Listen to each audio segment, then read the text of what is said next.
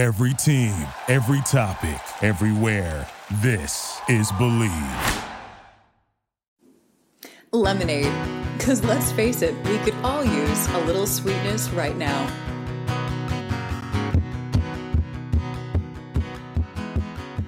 Welcome to Lemonade. Allie, what's lemonade? Hello. Oh, hi. Hi, I'm here. Directional mic. I'm actually eating. Thanks for starting. I'm like rushing her because I'm in the mood. I'm on a high now. Sushi. Yes. So lemonade. The whole big deal is there's been a lot of stuff that's happened over the last year that hasn't been so super great. And we want to point out some people who've done some cool things like pivoting and leaning into the opportunities they do have now in this world that's a little bit different maybe, and just some humans that are doing some cool, inspirational, nice things. And so that's what we want to highlight, those people and those stories, and that's what Lemonade means. And we have a guest today that does that. Yes, we so I'm sure excited do. when he comes on. His name is Marcellas, and we'll talk a little bit more about him in a second. Do you want to know what the pun is? Allie cut me off on puns, by the way. She cut me off on listing them because I thought they were hilarious. But I'm still going to list them. She thought by cutting them off on our descriptions, on our episode titles, that I was going to get rid of them, and I'm not going to get rid of them. No, I never expected that. I knew you were going to continue. We're just not going to. See, this way people can find our episodes, know what they're about. But I still want you to do the puns. The puns are. Oh, you do? Yeah, now you want it. I did. All right, you ready? I always wanted them. I just didn't want them to be not according to the recordings. You did not. All right, you ready? I'm ready. Episode 7 is a place on earth. I actually like that because I love that song, so well done. Fuck, you're supposed to hate. I don't. I like it. I won. I love 7 is a place on earth. That's 7 is a place on earth. Oh, but we're not going to list it in the description. So find it yourselves, bitches. Sorry, Grandma. Ding. Oh, we need our bell. Shoot. It's in the other room. We'll do it for another time. We're still donating to 12 Months of Giving, which is charity, by the way, if you're interested in helping out. If you're in LA or if you're not and you want to donate remotely, Jordan Taylor, who's an amazing woman, she is a real estate entrepreneur, former model, and just an amazing soul. Anyway, she has this thing called 12 Months of Giving, and it goes to support the homeless living on Skid Row who need things like personal care kits and food. So that's what it goes to. So that's what our swearing is supporting. We're up to $50, just so everyone knows. We're not even going to feel that bad about it. We need to start charging our guests. It's not our fault. You're right. Eddie caused us a lot of issues. Oh, Eddie costs us a lot of money. Yeah. Eddie owes Eddie, us. You owe us. You're in debt, Eddie. You owe us a lot. Darn it. It's a good thing you're cooking for me tomorrow night. I'm going to take you up on it.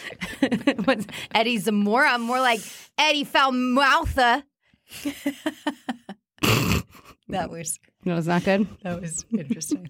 What happened to you this week? Oh my God! So you can see I have a wound. Oh, guess how I did it? Burning yourself. Cooking. Shocking.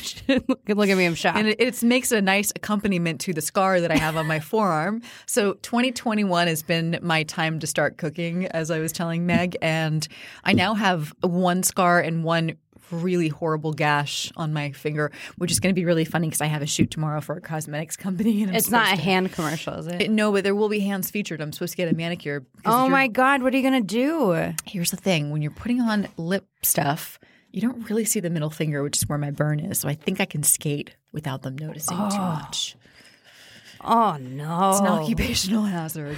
All the third world problems. How is Allie going to model tomorrow? We were joking, my boyfriend and I, that I need to insure myself. You should insure your middle finger for sure. Really That's a clumsy. valuable finger. I insure my middle finger. This thing's gotten me more trouble and money. You get a lot of mileage on the middle finger. Yeah. So you burnt yourself. Yep, burnt myself this week. And then lots of stuff's been going on around. So it's been a busy week work-wise, which is great. But also some weird stuff's happened. Like we have I don't even know if I want to get into the story because I kind of feel bad. It's like a NIMBY. Like you've heard the acronym NIMBY? No. It stands for Not in My Backyard. It was big, I think 60s, 70s. It has to do with the people that live in gentrified areas didn't want people that, were of, people they deemed to be undesirable living in their area. So, or things that they didn't like happening in their backyard. So whether it was drug use or crime or any of that kind of thing. So I've got a gentleman, trying to be politically correct, who is living in my parking space. No. Yeah. And I've seen it, so I'm envisioning. It's the alleyway between Is he single? I'm pretty sure he is. I'm getting desperate. Going on a wild. I'm just going to go out I on a feel like limb. your parking lot's a step up from my studio apartments. I mean, if he's willing to move in on a really quick basis. He will not, and he's got a whole tent and a whole setup and a whole like community. And I know right now it's been really tough with COVID and different legislation, and our governor, I'm not going to even get into politics, but I'll just say our governor and our mayor have passed these moratoriums on laws and enacting law enforcement that would uproot or otherwise move homeless people or people who are doing things in other people's literally on their property. Like they can't do anything about it because unless there's a crime being committed, it's just need to let it go. Ooh. So that's what we're living in right now. And anyway, there's a gentleman there, and he's been a problem. This morning he decided he was going to walk around with a knife doing karate in the air karate with a knife. Oh my God. And so I finally, and I didn't want to call, but finally I was like, I got to call. So yeah. I've been calling the 311, the non-emergency number. And finally I was like, well, gosh, they're not doing anything with the 311. I'm going to call in the big guns, the 911. So I did. And of course they want to know what he's done. Has he, accosted anybody? Has he stabbed anybody? I'm like, well, no, but that's why I'm calling you. He's going. You want him to stab someone before I call you? Late. Yeah. I mean, it's too late by the time that happens. It's too late for, for you guys to intervene. So essentially they said, we can't do anything. It's not illegal to have a knife. It's not illegal to yell. It's not illegal to, fake karate chop the air. Is it illegal to take your parking spot? Apparently not. What are they doing? Okay, rant time. My car got broken into in LA 2 years ago. Broken into. Oh, geez, yeah. And it was middle of the day in Culver City. For those of you who don't know, it was Culver City has these steps that go up and you can see the whole city, and it's hiking, and there's hundreds of people hiking in this area. And a van comes by, breaks my window, steals my purse out of the back of my car because I was hiding it, steals a bag, steals my ID that was in it, all of it. It goes to 3 more cars that are parked up the street and does the same thing to them. Jeez. All midday. There were people that witnessed. People called. People took pictures of the van. People took pictures of the van, of the people stealing shit and the license plate. So we tell the cops, we turn this shit into the cops. Here is the van. Here is the license plate. Here is the picture of the people. The cops, I get on the phone with them a couple days later to follow up, and they say this. I am not joking. They say, well, we went to the guy's house, and they said they didn't do it.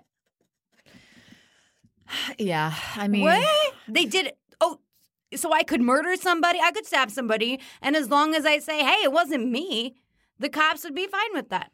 And then on top of it, LA, this is my favorite part about the LA cop call. He said, well, lady, this isn't like you see on CSI, okay?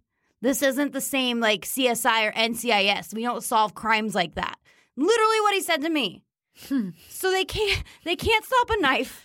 They so can't what get you doing there, buddy? What are you doing? What are you doing? And I'm trying to stay positive. It's a funny story. It's hard. What and are I you have doing? to say, cops obviously, that they have a lot of crap they've got to deal with. And they do. There are some really great cops. And also sometimes lately they do have their hands tied with various legislation, especially during COVID in LA. I'll just say it's been a new legislation that they can't really do much. I mean, they're under orders from the mayor to not do anything about the homeless. Which scares the shit out of me. Again, this is not any specifically politically oriented thing, but I am going to write a letter to the mayor and essentially just tell him what's going on. And there's a big homeless problem.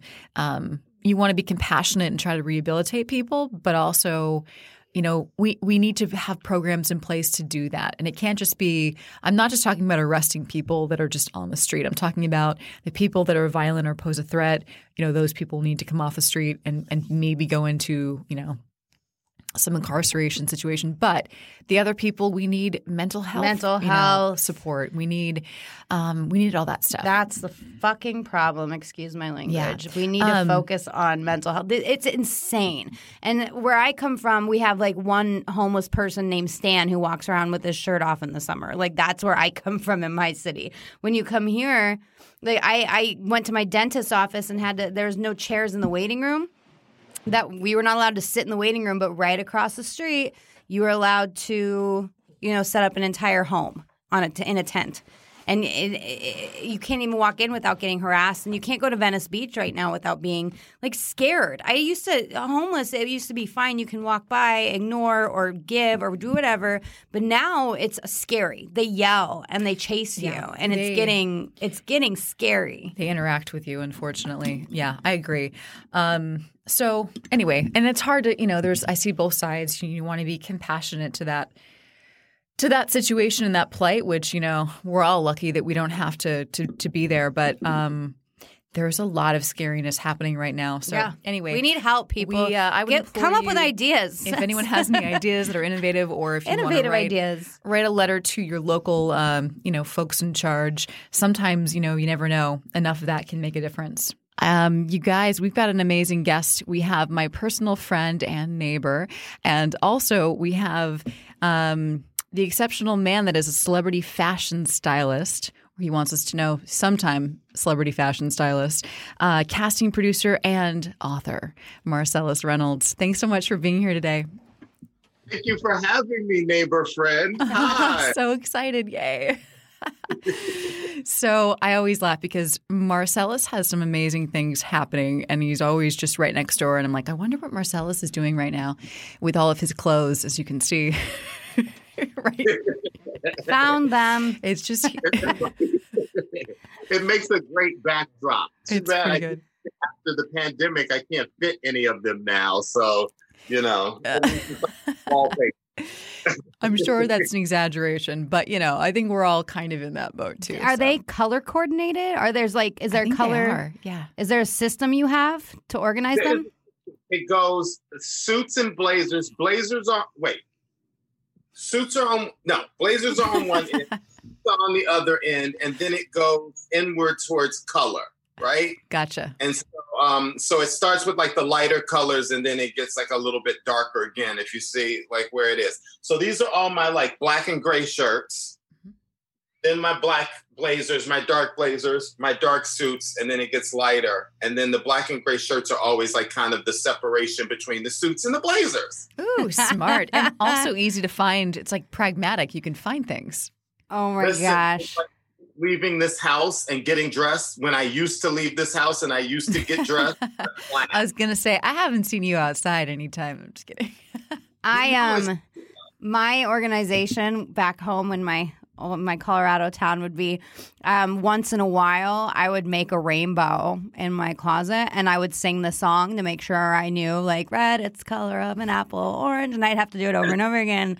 And that was the extent of my organization. That was the extent of the color cord? Okay, I guess like put on a mask and come to your house. I mean, I don't want to say it's a competition, but I think you win. Of course the gay guy wins in that area. Yeah, we didn't stand a chance. I didn't stand a chance. No. So I come from a kind of, I would say, a cow town, and I recently moved to LA, and I'm meeting a lot of people, thanks to Allie here too. I have never talked to anybody ever in the fashion industry. So this is a huge deal for me. Goodness, girl. I know. Well, ever. I'm so excited. Like, I'm freaking out. Like, I used to watch, America's Next Top Model, like, constantly at home. Be like, oh, that world is so far away from me. But maybe it's not. I mean, he's right you there. You're so close to it right now. He's right there. You're at 3 degrees of Kevin Bacon type situation. Yes. I've got some crazy Tyra Banks stories, but I'm going to try to be nice this episode. I'm going to try to demystify, there's, I'm going to try to demystify fashion for you, but there's also that myth that everyone in fashion is like kind of cold and bitchy, and I'm not cold or bitchy. Oh. So I'm not going to be like, it's not going to be like The Devil Wears Prada where I'm like, trying to explain the difference between blues and sweater No, that's not my life. All right. Amazing, though. I wouldn't mind if it was either way. I'd just sit back with my wide eyes and be like, oh my God. I'm excited for the mean fashion person, and I'm not. That's okay. The devil does not wear Prada today. But Marcellas is fabulous, though, just not as mean. So I think that works. Which is too. the best. Yeah. That's probably the best. I couldn't handle them. I would cry. It'd be. Well, Allison has actually seen me in my element. I've actually styled her Yes. For a job. That's my neighbor that's like walked past my door, a million times. She's also been on set with me, so she knows what I'm like when I'm like in my element. So. Oh yeah, and it's a wonder to behold. So organized, and not all stylists, I can tell you from my experience that spans a few years now. Not all stylists are that organized, and you know exactly what you want and what you have, and everything's totally like right in line. Yeah, I only wish that we had. I remember you put a fabulous sequin something on me, and it was like Shania Twain or something. This was for a United ad that we did like a couple years ago, I think. And I don't think we couldn't see it too much because I was sitting down in these stupid plane seats. I'd bring these like beautiful clothes, like outfits, and I'd have them like planned out to like the last. This is the ring you're going to wear. This is the cuff and the pant. This is how I'm going to roll the jeans. And then my wedding. All styled out and perfect. And then you lose the whole outfit. And it's like, no, we're going to do a side profile shot. You're going to see half of her shoulder and half of the sweater she's wearing. It's the way it works sometimes. But. So you grew up in Chicago, from what I understand? Born and raised on the south side of Chicago, yes. Are you missing the cold weather? I am not missing the cold weather, and I'm not missing that amount of snow. But every now and then, if I don't get home during the winter, I do sort of miss it. Because when you grow up, it's sort of in your blood. And I miss the outfits. It's like... yeah. There's theater to that, like your coat, your scarf, your gloves, your hat. Mm-hmm. What shoe are you going to wear? Are you going to wear like a boot? Like that kind of thing. And we just don't get that here in LA. And then when people wear Uggs here in LA and it's like 80 degrees, they just look stupid. So it's like, How much snow did you trudge through to get from Santa Monica to Venice? Ugg on the Uggs. I just moved here, obviously, from Colorado, so I am not missing the cold weather yet, but I feel you. I wish you would have been my cheerleader, though, when I was going to work at like 5 a.m. in the snow and been like, it's theatrical. You're going to look great. Wear your gloves. Put that hat on. Yeah. I needed you then. You have to hold the glove like this. And don't put your coat, wear it as a cape. Like a whole Although now, right, I mean, I'm laughing. And the one good thing about mask wearing is like, those days when it's freezing and it's Chicago and it's like 2 degrees, like the mask would really help in the winter. Like covering your face up was always a great idea. And I wish I'd had that a couple years ago. Never wanted to wear a mask. I remember when we were little, my mother would put us in like the mask and all you saw was the eyes and the mouth and we were all, but then it would get like wet. Yeah. It was like, and it was like kind of gross. So we'd be like, I don't want to wear the mask. And as soon as you walk out the door, you take the mask off. Take it off. Then you've got frosted ears. So mother knows that. So funny. So you were discovered while working as a waiter, which I always respect people who have been in the restaurant industry for at least a little bit of time. What happened that day?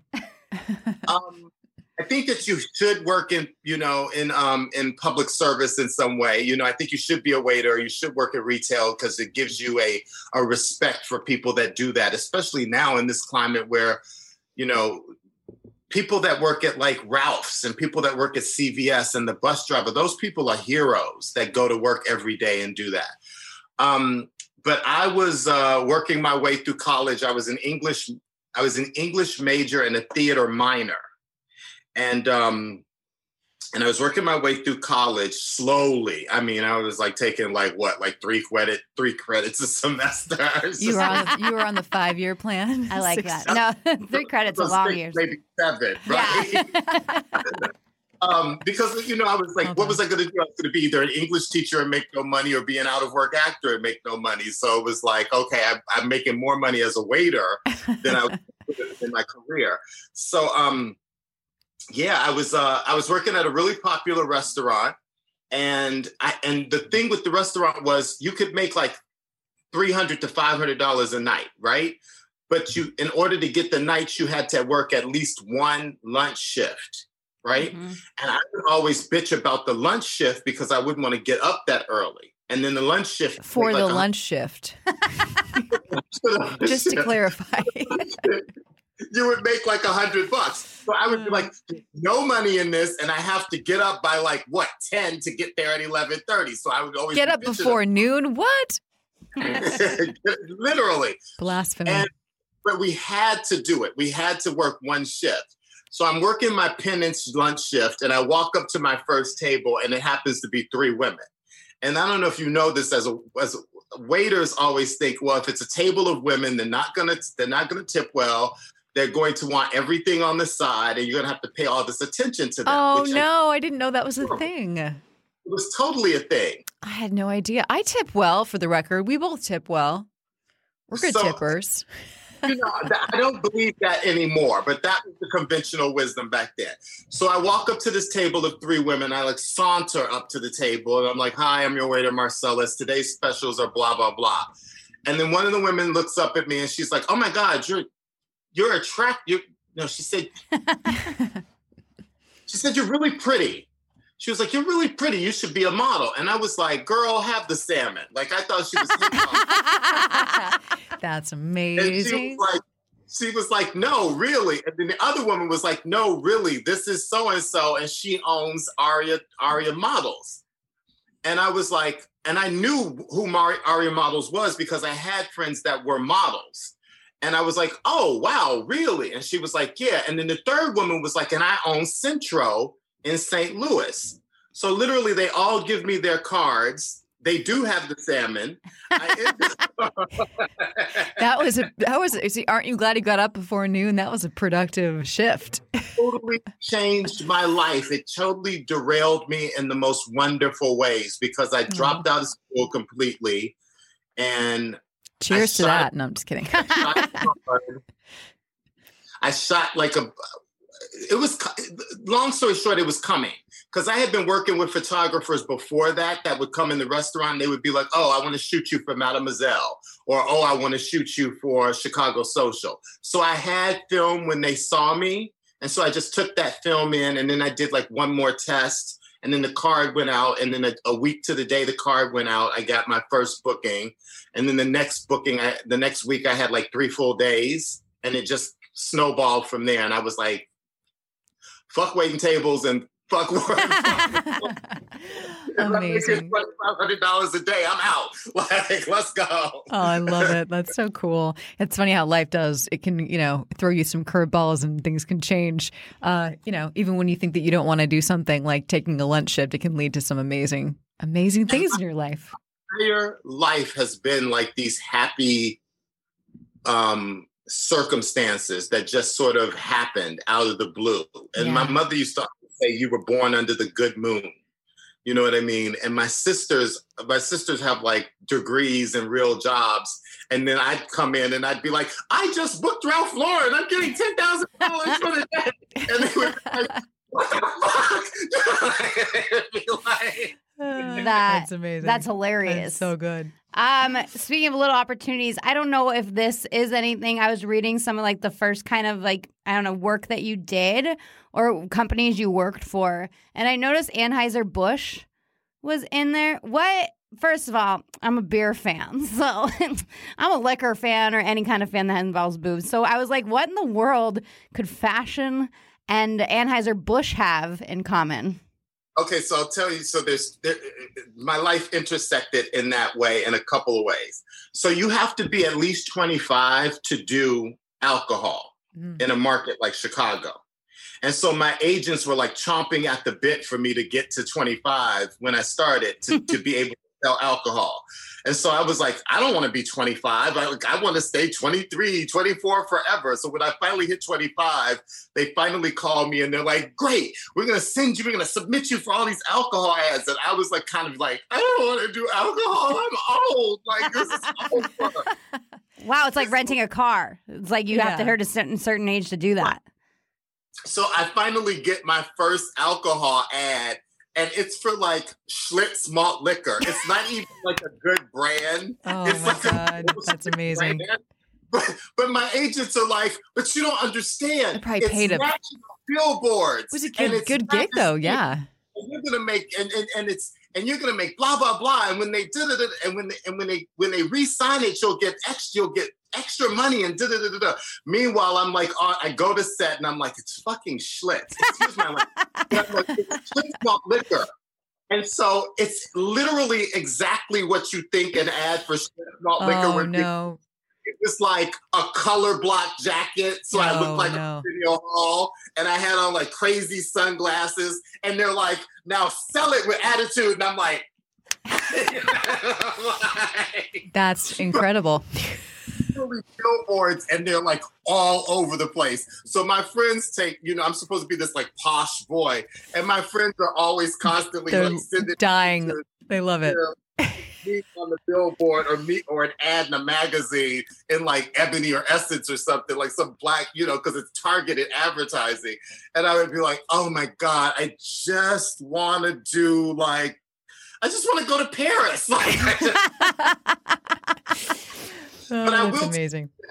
I made a ton of money off of that ad. So while I'm expecting it, it was like one of the biggest jobs I ever shot, because it was like that big sort of thing that it was like. And my mother actually drove out to like Indiana and took a picture with the billboard, except she couldn't get it right. So like, it was like part of you. Half of me is out, so it's literally like the top of the 3-button jacket that's down to my knees, and then that's amazing. I have another question. This is a total amateur, weird fashion question. I always wonder when people are posing or when people are doing these ads, what in the hell is going through your head? Like, I wish I could pop up pictures of you right now, and I just want you to tell me what you think is going through your head at that moment. So I was actually kind of this kind of funny thing, because when I came into the business, it was like 1995, and it was like kind of the end of like the traditional like 6'2" buffed out Marlboro man, like handsome guy. And it was like kind of like interesting looking people, and it was kind of shaved heads, and it was kind of more boy next door, like more like sort of real. And so because I had been in acting, because I was an acting major and I had taken acting classes separate from that, I approached it like an actor. So so that's why I worked so much, because the clients would be like, run, jump, do this, do that. And I would totally get into that character, right? And so you have the other models that are standing around trying to pose and blah, blah, blah. But then I was the model that was the spaz, that was like jumping and running and skipping and didn't care what I looked like, because it was like an acting exercise for me. What would like somebody that was wearing Kohl's that was going back to school act like? You know what I mean? So I was completely self-conscious about looking like an idiot, because it's just one image in that moment. You know what I mean? So even though at the time you might feel stupid, as long as they catch that image, it looks great. So that's always what I was thinking about. And generally, I'm thinking about what's for lunch, what boy I'm seeing after I get off. I would constantly be worried if I left like my stove on and I would have that face. Mundane things in the world. You're not thinking deep thoughts. Yeah. But at the same time, as Allison can attest to, it's usually really fun. So you're in the moment and you're having fun with the photographer and the stylist and the other models. And it's just like a good time. It's like being at a party that somebody's taking photos of. So yeah, it can be on the good jobs. Yeah. Unless the rate sucks or the people are mean, you're sitting there and you're like, what am I doing with my life? Oh, yeah. There's the whole gamut. At least I've experienced everything in between. And yeah, there's those shoots where you're like, oh, God, I need to leave here. This needs to just be done. Collect my paycheck. Goodbye. I never walked off a set. I never did that. Not once. There were times where I should have walked off a set, but I've never walked off a set. I was never that temperamental. Even as a stylist, when things were going wrong, I sort of just powered through. Yeah. And it was I worked with some difficult people, but, you find the joy in it. And basically you're making like, more money in a day than like most other people would make. So it was like all relatively worth it. It's like I can be uncomfortable for a day and then get out of here and go live my life, go buy myself a slice of cake or something and make myself feel better, Yeah, for sure. I want cake. I want cake right now. But okay, so I know we can talk with you for hours, but basically, so you had this amazing journey from model to I guess after that you did the styling stuff right away, or was there a little bit of was there anything in between that? No, I went right from, I modeled from like 95 to 2000. In 2000, I started styling. Mm-hmm. My first job as a stylist was like a cover and 6 pages for British Vogue, which sounds crazy. Yeah, amazing. And then I just like sort of never looked back. I hated styling. And in an effort to kill that, I went and I did Big Brother because they cast me to do the show. I was about to get up to that. Yeah, so reality star is the next phase. Reality star was the next phase. I wish, if there was one mistake in my life that I made, that mistake was doing Big Brother. Really? Yeah, it's hard to say that something is a mistake when I'm sitting here and I'm like now an author of a best-selling book and I'm finishing my second book and I've been a television host and I've been an actor on television shows. So the original dream I had of being an actor actually sort of came to fruition through that. But reality television opens you up to a scrutiny that you have to really be prepared for and you have to have really thick skin for. And I'm like kind of a softie and I take things to heart.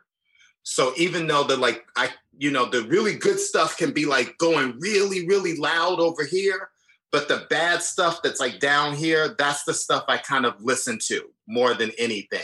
And in reality television, you've got the fans and overwhelmingly there's a mocking that goes along with being, a reality star. It's like, well, the person sitting at home is like, no matter how messed up my life is, at least I'm not this idiot that's like on a reality show, So I really sort of, when I look back, I think, oh God, that was a mistake. That was off brand for me to be very 2021. That was off brand for me. Yeah. Things, Yeah, that's it. But, as you said before, though, you never really know, one thing leads to another. And we never really know how when we step through that one door, what other doors open. So maybe that was all part of your path that you were supposed to take. But that being said, I totally get that.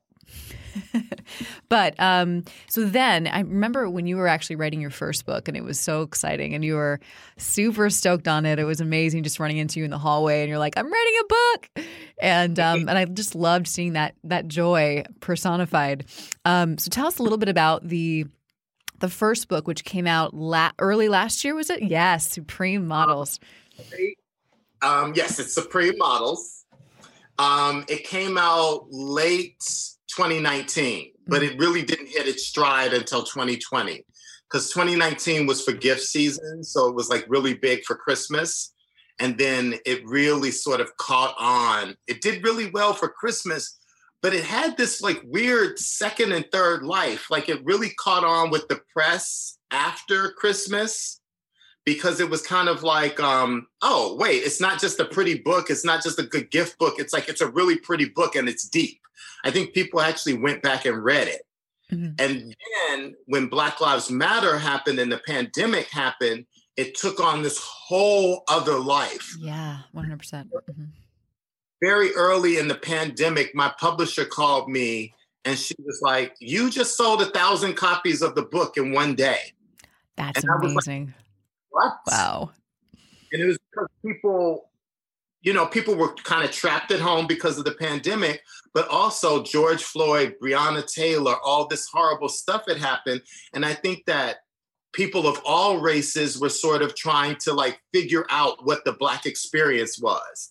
And they were really open to like learning more about the history of Black people and Black people in general. And so I think that people just went to Amazon and started buying Black books and really trying to learn something about the culture more than they knew.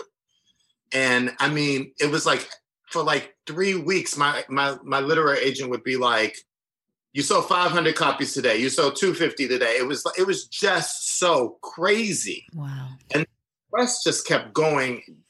It kept going and going and going and growing and growing and growing.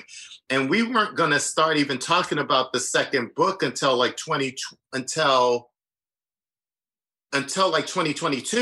Like we're going to start talking about it in 2021, and we were going to launch it in 2022. But off the strength of the first book, when it just started selling like crazy and we had to do a reprint, then it was like, well, let's just rush out the second book. And so it's just like the second book comes out. I just got the date that the book comes out. Amazing. When does it come out? It comes out October 12th, 2021. Wow.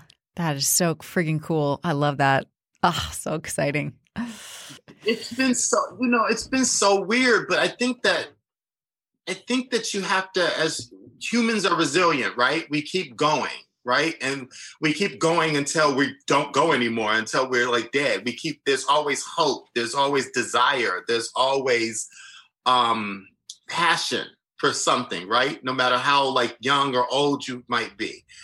And I think that those of us that are like really dealing with this kind of horrible time right now are the ones that were willing to pivot and the ones that were willing to just stay in the fight and keep going. Mm-hmm. You know, my stylist career kind of ended because who's shooting? And it was like, what am I going to do next? Well, bang, the door opened and my friends were like, oh, come work for us as a casting agent. And so I started casting, and the same energy that I put towards being a stylist and a human and happiness and being happy, I put towards being a casting agent. And so I got to cast Supermarket Sweep, the Leslie Jones show, and that was a blast. And then I went right into another show for Little Rel Howery, who's this Black comedian who was in Get Out. That was a blast. And then, and now I'm casting a fashion series about streetwear, which kind of took me back to my origins of like being like, you know, in high school and the clothes I used to wear then and the designers I loved then. And the history of fashion, really. So it's like, it's just all been, it's horrible because I miss going out. I miss going to Soho House with Allison. I miss like our I'm lives. still going. You should come with me. Girl, I am not trying. I am not like, no. Outside and safely, for the record. But I will go to the Target. I will go to the bank, but I am not going to like dinner. All right. I wear my mask inside the house sometimes. Just by yourself? like I'm sitting there watching television in a full-on mask. Oh my gosh.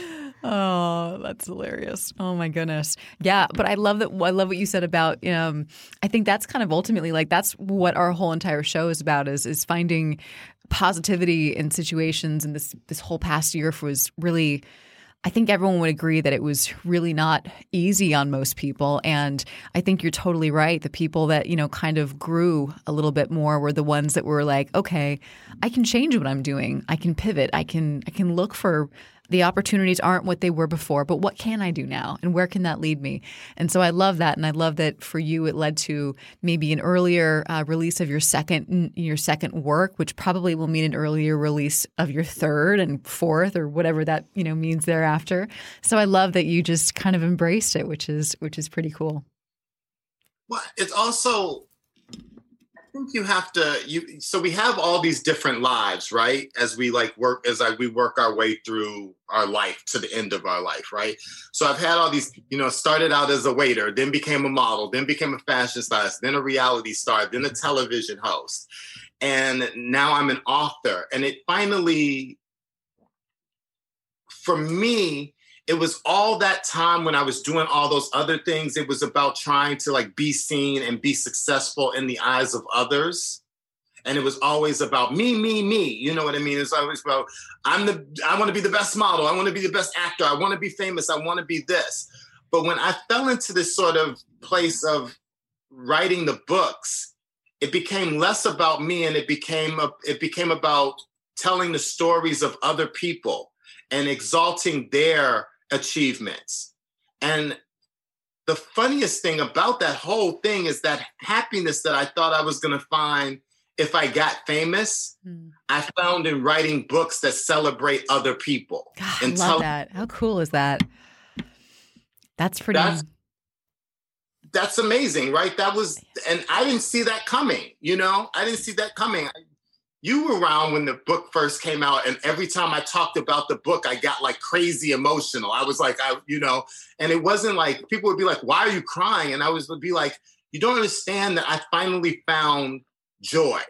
I finally found this level of peace that I hadn't had the whole time I was like running around Milan, or going to like 100 auditions for, young father and not getting it. You know what I mean? I finally found this sort of enlightenment that was bigger than like material, than materialism. And so now it's just like, I want the first book. I want the second book. I want the third book. I'm flipping the first book into a documentary. I've had these meetings all week pitching the show to all these networks, and I'm partnered with Iman, the legendary, supermodel, and I get to see Iman's face on Zoom every day. And so it's just like, there's like this weird sense of like joy that I found in telling other stories and not always having it be about my own story or working my own agenda. You know what I mean? So I don't know how long that's going to last. No, I think that's so beautifully said, by the way, just so eloquent. And I think, when you find joy, that's what it's all about, right? I think that's sort of where you can kind of tell, like, that's your sweet spot. You found what you're supposed to be doing when you feel that way, and when you feel peace and joy. And I think it's literally, without being, too cliche, but that's what life's about. That's it. You found it. That's part of the big secret. And I found it during a pandemic. I found it 20 pounds overweight. I found it without a man, because as Allison will tell you, I was always like between boyfriends, like who's next? And I'm going on a date with this guy and da-da-da-da-da. And now you can't date, right? Now, like hypothetically, you can't date, Allison. No, I'm in a relationship, by the way. I know you can't date. During the pandemic, Allison. Yeah, correct. It was my one date on the pandemic, and it turned into a long relationship, in my defense. But I'm on like Raya. I'm on like all these apps trying to find love. And I think it was like, in a lot of ways, it was like a distraction to distract me from really turning inward and looking at myself and trying to figure out what it was that may have made me happy. Or who I was and what I needed to do to maybe get to the next space. And so I will say this, I'm ready for this to be over so that I can go out and have sex again. Amen to that. Hashtag, I can't do that. Yes, me as well. Me. She can't say me too. I can't do that. This isn't that kind of show. Hashtag me too. I'll cut that out. Wrong Me Too movement. Wrong one. Wrong Me Too. I have a more positive Me Too movement. It's like, please me. Please me. Please me. Me, please movement. Oh, it's the me, please me movement. You're welcome. You're welcome, world. That came from I love that. The brain that is here. That's really good. Well, thank you so much for joining us. That was exactly what we were looking for. And your story is very inspirational. Where can we get your book? Because that's what I'm going to do this weekend on the beach when it's warm. I'm going to read your book. Awesome. The book is kind of everywhere. Of course, it's on Amazon, but don't buy it from Amazon. Go to your neighborhood bookstore. They're struggling right now. Yeah. Even if you go to the neighborhood bookstore, go online and order it from them. And one of the best parts of the book was the experience of going to bookstores and doing book signings. And if you live in LA, the book is at Book Soup. Book Soup was a huge supporter of the book. Yeah. And they have signed copies. And I think there's nothing chicer than having a signed copy of a book or gifting somebody a signed copy of a book. And I know where I'm going to get my signed copy. You'll hear a knock on your door. You do mean sign your own book, though, right? Like, I can't go other places and just sign random books. Okay. I'm just making sure. I just want to be clear what's more endearing. don't want you getting arrested at Barnes and Noble for signing like war. She's gonna sneak Look in the paper tomorrow And she's if gonna they be still exist. signing first edition of Tolstoy. Megan arrested at Book Megan. Soup for signing all of Marcellas's books. She took what he said wrong. Just trying to find a better life in 2021. Awesome. Well, thank you so much, Marcellas. Thank you for having me. This was fun. I haven't laughed this much during pandemic. Well, we're always here. Oh, We're my always goodness. here. Thanks so much for joining us. We love you. You are a breath of fresh air. You are sunshine personified. Thank you for being here. You know I love you, neighbor friend. So nice. Oh, Bring shit. me back. I'll come back with the second book. Yes, God. absolutely. Yeah. Oh, maybe my you can come and God. join us in person. In person. Amazing. Yay. Done. Thank you, You can Marcellas. join us in our crazy person padded room. My fashion poses. Did I do well? Oh, yeah. Nailed it. Welcome person. Let's do it. Awesome. Bye. Wow. Nailed it. It was actually really good. I always love when I make people laugh, and that's kind of like what I live for, is to make people laugh. So I'm glad he laughed at my jokes. That makes me happy. But that's exactly the stories we're looking for. Is from Marcellas. Those stories of you don't expect good things to happen in a terrible time, but sometimes they do. And I like the idea of not focusing on a relationship. Like I like that he mentioned that at the end, but people who, are struggling to find a relationship, like me, are struggling to find somebody, the minute you stop looking and just start focusing on yourself, everything gets better. Yeah, I mean, I think there's a place for that, but I think what they say, that old adage about you really aren't ready for somebody else until you really are able to love yourself. That's totally true. And so I think while a relationship is obviously great, if you are at that point where you're using it as a distraction for other things and you haven't really dug down and like gotten through those top couple of layers that you need to sort through, I think it's probably a great idea to just be able to be alone with your thoughts a little bit more. Yes, agreed. Okay, so are you ready for this week's good news stories? Yeah. Amazing. So the first thing, in light of what we just were talking about as far as the homelessness situation and the police and their interaction, wanted to say that there is some good stuff happening. Now, obviously, we all know this summer when there was the all of the racial unrest happening, which was obviously for a very good reason, that there were calls to defund the police department. Now, different people had different ideas about what that meant. Some people literally were saying, hey, we don't want to have police. Probably a very extreme small portion of people, I hope. But the rest of the people, I think what they were meaning is that essentially they wanted to allocate funds from the police to professionals who can deal with certain situations and are more qualified to deal with them better than the police can. So essentially that is what happened in Denver. They replaced cops with healthcare workers for mental health incidents. And as of their 6-month progress report, according to certain sources in their reports, they've saved a bunch of lives.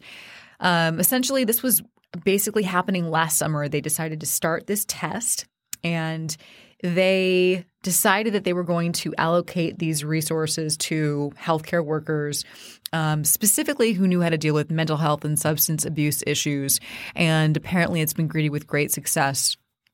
And this was a new program, and I think they're calling it the STAR program, which stands for the Supported Team Assisted Response. And essentially they dispatch, again, healthcare workers, not cops, when responding to incidents involving mental health, poverty, homelessness, or substance abuse specifically. Basically, in a nutshell, this team responded to 748 calls, from trespassing to welfare checks to narcotic incidents to mental health episodes. And basically that 748 fewer times the police department was called, they were saying.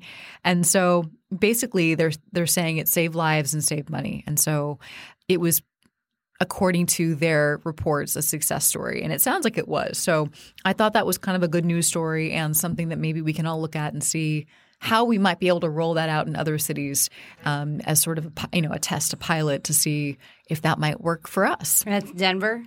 Denver, my yeah. home state. Mm-hmm. Yep, they know us. All right. They're a little more progressive than us folks. Well, to be fair, also, I would like to compare, just to be fair to California, compare their numbers to ours. So I'm glad we rolled it out in that city. I should just stand up for.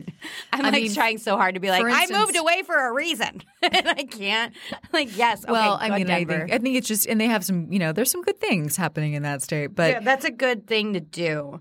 Yeah. But the amount of people, I'm just scared at the amount of people we have right now, especially out here. It's just, and then it's almost too little, too late. But hopefully we can figure out something. So this is what scares me now. Likewise, the gentleman who's living in my parking space. God. And I don't mean to make fun of that, but it's just a crazy situation. I'm laughing because what do you do? I know. Allie's like this petite, like tall, beautiful. She's just gonna go up to him and be like, "Please, sir." Please, sir, can I park my car? No, of course she's not going to do that. I'm just going to go on the street somewhere and not bother him. Please, sir, can I park my car? But in any event, so there was an article that CBS News wrote recently based on the Treatment Advocacy Center, and basically what they came up with was that people, which totally makes sense given, again, the guy in my parking lot, but the people who have untreated mental illness are as much as 16 times more likely to be killed during a police encounter. And those who have an untreated severe mental illness are likely to be maybe killed in even half of those encounters. So like 50% ratio, just because they're mentally imbalanced and that cop's going to think they're dangerous, or they might be dangerous. Well, they might be dangerous. Yeah. So anyway, those statistics are pretty darn high. So if we can get the right help to these people and the people that are trained to deal with mental illness, cops are, because of who they are and because of the power that they wield, they are trained to, if somebody's in their space or physically presenting some kind of a threat to them, they are told to fire. They are told to do these things, and that's their job. So I think we really need to keep the cops for sure, but we need to also bring in some other people who know about these other issues. Yeah. The more sensitive issues. Yeah. That the cops might not know about. We should have Dr. Drew on. He's passionate about this. We should. We should try to get him. We'll see if I can pull some strings. I don't have a lot of strings to pull, but Dr. Drew, come on down. Dr. Drew, come talk to us about mental health and what we need to do to help people. We need to do some brainstorming because it's just we have a lot of work to do. Do you know my boss, Nate Adams, director of several films? He award-winning documentaries. I should have been award-winning documentaries. He got stabbed. Really? By a homeless person. No. In L.A. Almost died. Oh my God, I had no idea. He was out to dinner with a girl at a restaurant, and the guy walked in and just sat at his table and was causing trouble. Oh God. Oh yeah, and then he's like, "Do you want to take this outside?" Someone said something around that line, and Nate said, "Sure," and followed him out. And their way out, the guy turned around and stabbed him. And Nate didn't really realize what was going on until he looked down and his shirt was torn. Oh God. And he pushed the guy out and closed the door. And had other people in the restaurant came and helped hold the door. And then that guy went and stabbed another person down the block at a strip club. That's crazy.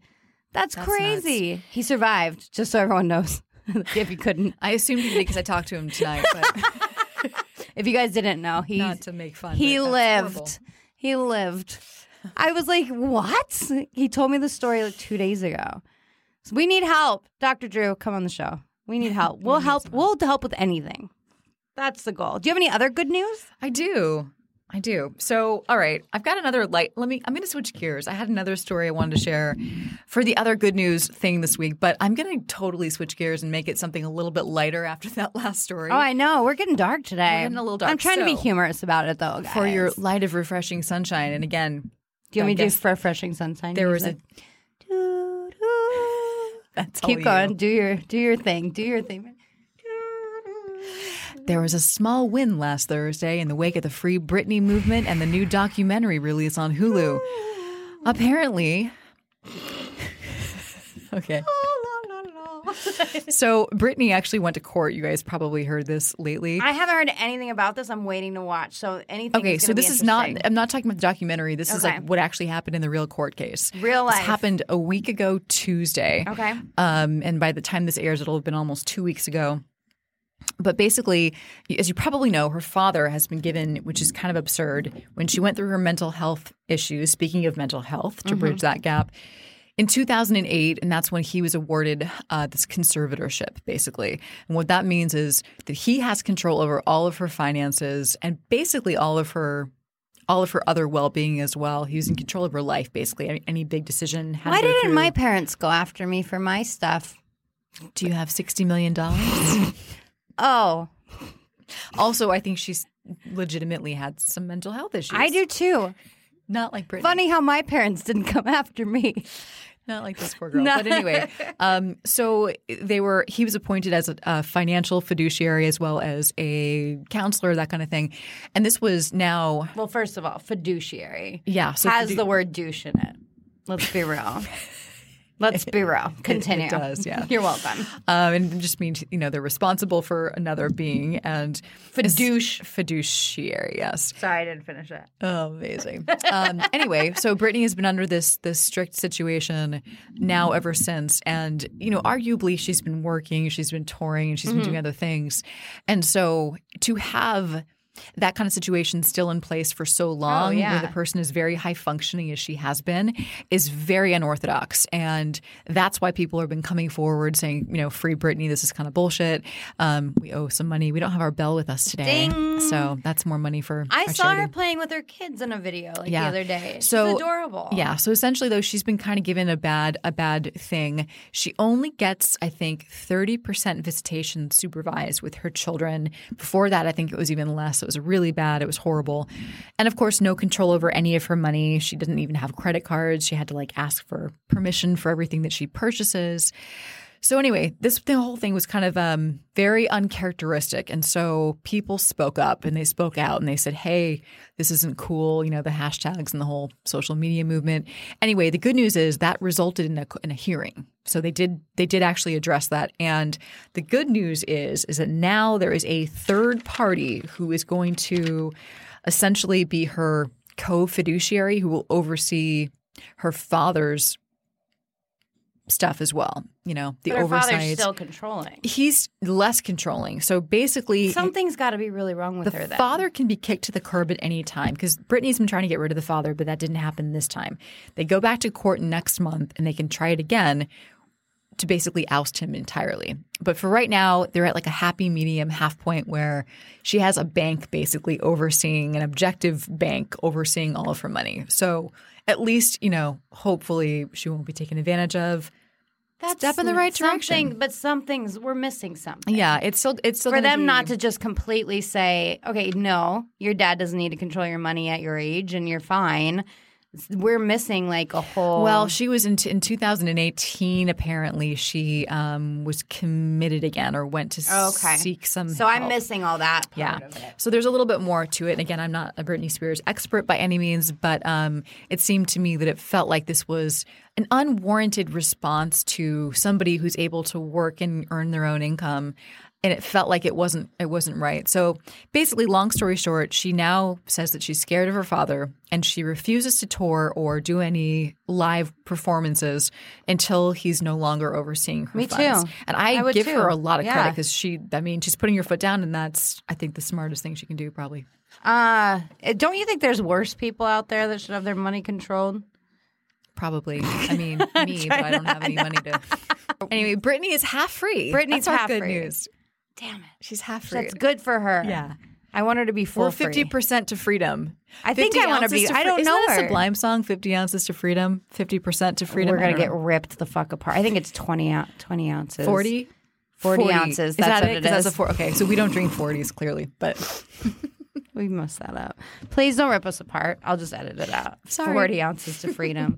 Are you a Sublime fan? I mean, back in I don't know, junior high, I guess. Oh my gosh, I was such a Sublime fan, and I think it was because my boyfriends all like Sublime or Incubus or all that at the time. All right, so I'm going to Oklahoma City next weekend. You are. I am. And I'm following Adam Carolla. I'm going to sell some merchandise. So if anyone listens to this who's going to Oklahoma City's, I think it's called Bricktown Theater. Shoot, I forget. Brick Something Theater. Oh, I'm the worst. I will be there. I'll be hanging out all weekend, so come say hi. I also have a question of the week pertaining to Oklahoma City, and I thought I would record myself maybe doing this and then playing it for you just to make you laugh. But the question was, what pickup lines should I use? Because bars are open there. Like, I can go talk to people in bars. Just because you can doesn't mean you should. That's a throwback. Nice job. So I asked people, what pickup line should I use in OKC? Rob C. said, is it okay to see you? Get it? Okay to see you sometime. Wow. Do you have a pickup line, Allie? Specifically for Oklahoma City? Or just... Can you ride me around with your Surrey at the Fringe on top? Oh, my God.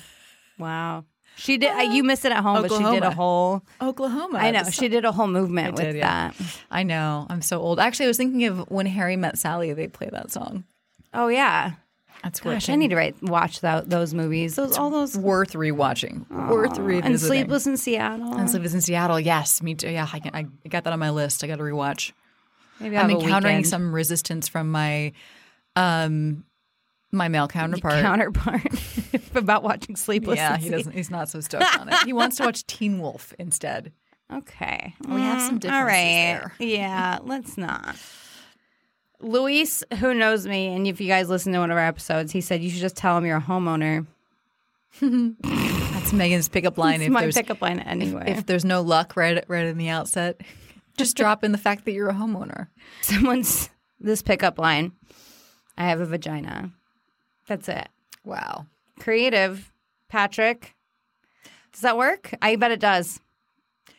I mean, unless they were questioning. Inherently, that's kind of why they're talking to you in the first place. So I'm sure it might not be the least effective. No, this isn't them talking to me. Like, I'm going up to them and saying Oh, I stuff. see. Yeah. I mean, still, he's got kind of a point, though, that's sort of like cutting down to the chase. I know.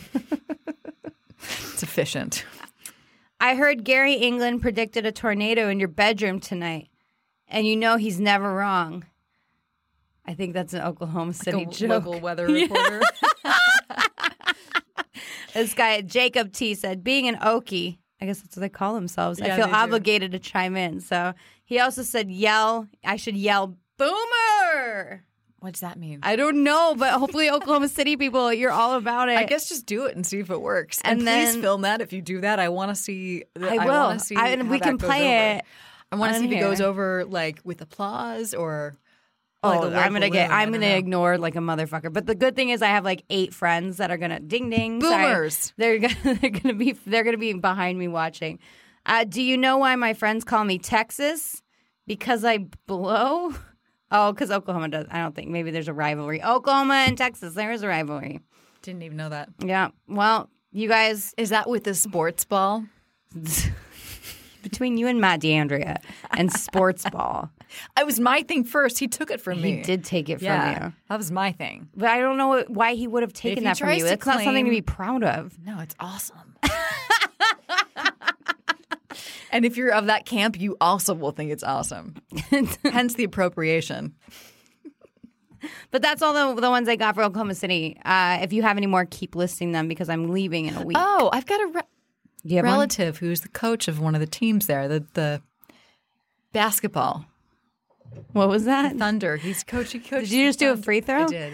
With one arm? Yeah. He's a coach? Of the OKC. A relative? Thunder. Yeah. His name's Billy Donovan, and he's my mom's second cousin. Cool. Does Billy want to hang out? Maybe. Billy? It's the most awkward. Billy?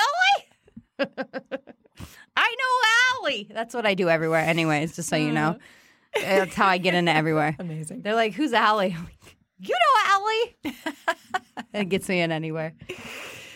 Oh, man. Awesome. Well, we want to thank Marcellas for coming on and talking to us. You can follow us. Allie, that's your thing. Yeah, you can follow us at Lemonade the Pod on Instagram. We also have a Gmail account at the same name. It's lemonadethepod@gmail.com if you want to correspond with us or have any questions. And also, again, we'd encourage you, if you do want to get involved in any philanthropic endeavors, we will have a list available for you. But right now we are partnering with 12 Months of Giving. We're doing some amazing thing to help the homeless population, as we just talked about today, and make their lives a little easier. Yes, thank you. Even though we try to joke and have fun, yes, that stuff's serious, and we are trying to doing stuff to help. So please help us out too. Oh yeah, and buy some Girl Scout cookies. You can do that online. Allie came in with a bunch of Girl Scout cookies. But the Girl Scout cookies, they're selling them all online. The good news is now with not being able to sell them in person, now they're all online, so you can actually support whatever troop you want nationwide. We purchased them for Troop 6000, which is based in New York City. They are supporting the girls who are basically being totally housed by the New York City shelter system. So they're kind of a unique troop. They need your support, and I'm sure a lot of other troops as well. Thank you so much, and we will see you next time, right? Bye. Bye.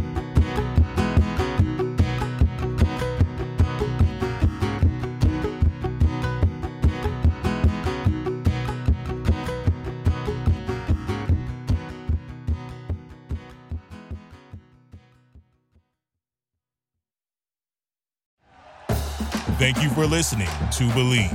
You can show support to your host by subscribing to the show and giving us a 5-star rating on your preferred platform. Check us out at Believe.com and search for BLEAV on YouTube.